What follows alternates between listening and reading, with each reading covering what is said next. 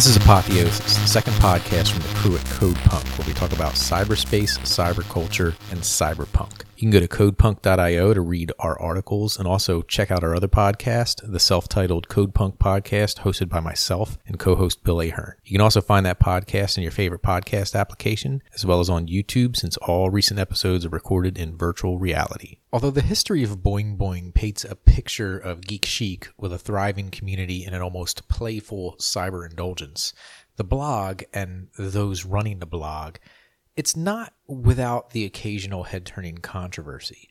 And some of this controversy directly correlates with the declining perception of the blog in its current quasi-lackluster state. Every discussion revolving around expression on the internet will undoubtedly dovetail into a discussion about censorship and when or if censorship is a good thing.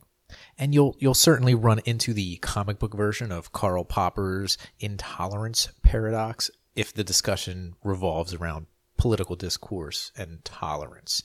You saw this during the January 6th insurrection. You saw this during Unite to Right in Charlottesville. Most message boards have moderators, and these moderators wield enormous power over the prospects of communication.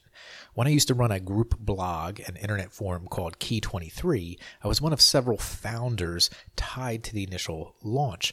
But I was the primary, and by primary I mean only, technical resource on it. My servers, my software, my blood, sweat, and definitely tears. I certainly can't say that running Key 23 went smoothly. When running an internet forum for free, there are a lot of expectations thrown at you by the users, and you put out a lot of effort based on those expectations, but one wrong turn and you're suddenly the villain. At one point, there was an open thread of comments that people were threading together as kind of like a full story, a narrative. Somebody added a part out of turn. It made the story disjointed and kind of weird. It skewed it a bit. As a person who likes consistency, I edited the narrative to align it better with the full story. That single edit became a fire drill of controversy, and despite the fact that I was single-handedly managing the operation on my own dime, such effort provided zero leeway when it came to editorial initiative. I mention this because at the same time, Boing Boing also received criticism over censorship in the form of comment edits. Despite often being considered critical of online censorship, Boing Boing has been attacked for censoring via disembowelling, the practice of removing the vowels from comments that were deemed inappropriate. This practice might seem like a game, but as a site that prides itself on being a supporter of internet freedom, is the practice really okay? Since I was someone who formerly ran an online forum, I can definitely sympathize with both sides here. But I can also see the controversy. Disembowelling has made its way through multiple versions of the Boing Boing community, meaning different message board software that's been installed, and even led to Jeff Atwood chiming in on why it's not something preferred for his discourse. He mentions that, in a way, you're kind of mocking the person. Also, in a way, it's kind of like a reward for failure. And at the same time, it's often complicated for the rules of software. If you read the online version of this podcast episode, it goes into more details as far as Jeff Atwood's comments. A much larger Boing Boing controversy came from the treatment of sex blogger Violet Blue. After being a contributor to Boing Boing, one day all of her posts were deleted without explanation. Blue posted about the controversy on her own blog, and the Los Angeles Times even commented on the noted silence from the so-called Directory of Wonderful Things. Eventually, Boing Boing did release a statement, and they said, bottom line is that those posts, not more than 100 posts as erroneously claimed elsewhere, were removed from public view a year ago. Violet behaved in a way that made us reconsider whether we wanted to lend her any credibility or associate with her.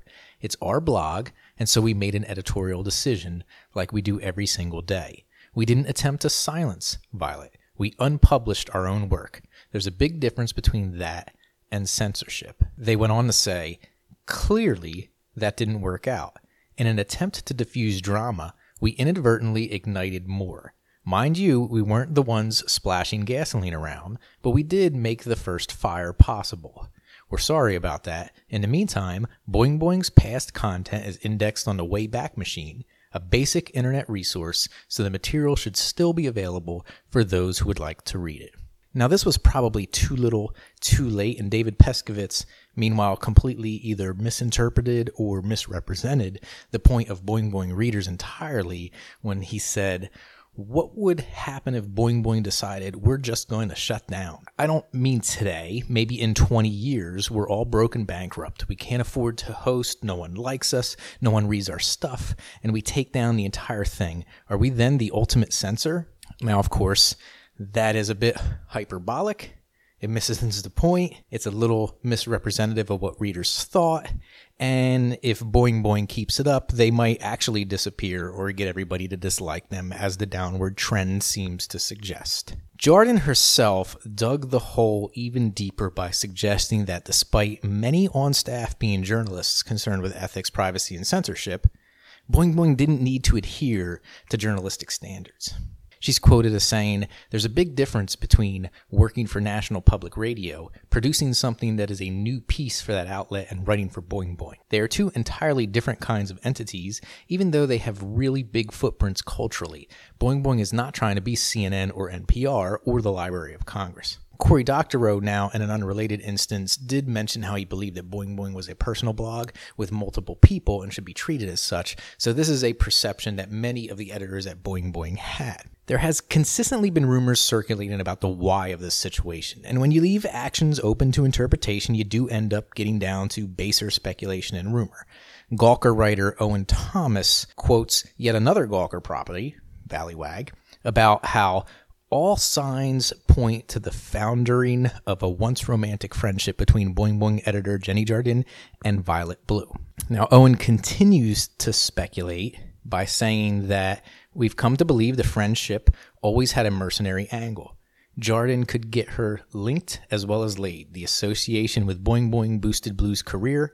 How painful it must have been for Jardin to realize she was being used by a groupie who wanted to join her band. And people in pain exercised supremely bad judgment, which is what Jardin did when she unpublished posts about Blue from Boing Boing. Now, without putting too much stock in the stories of a lover's tryst, Violet Blue is not a person without her own controversial baggage. And although I shudder to use Gawker publications as a source, there are documented rumors of a blogger journalist Melissa Gira Grant turning down Blue's advances. Some accuse Blue of using sex blogger connections and interpersonal relationships to get ahead in journalism. Should Grant be believed? Oddly enough, Melissa Gira Grant was a former Key 23 contributor, so I certainly find such comments credible coming from her. However, Grant herself was in a bit of a controversial confrontation with another former Key 23 contributor, Rachel Haywire, just a few short years ago. What does all of this mean other than don't believe everything you read on the internet? I guess it simply means that people disagree. People get into arguments. Sometimes people are terrible to each other. And when these people live a semi-public life online, it spills over into the collective mind share of readers on blogs. It's impossible to know the whole story based on the loose information available, and the fact that it's being kept mostly private means that it likely is a private matter. None of us should care about who is sleeping with whom. It's none of our business. But what about the censorship? Boing Boing's problem isn't that two people associated with the blog are on the outs with each other. That's a distraction. Boing Boing's problem is that they elected to unpublish someone and scrub the site of that person's name without even a footnote on why. When they later decided to address it, it came down to our blog, our decisions. And that certainly never works out for people who run internet forums, and I know that firsthand. Unpublishing is a problem because it's silencing a voice after the fact. More recently, with the departure of Cory Doctorow, readers noticed how references to the writer have been removed from the blog in a similar silent manner, causing many to wonder about the reason for Doctorow's departure and the treatment of his name and work on the blog that he helped build.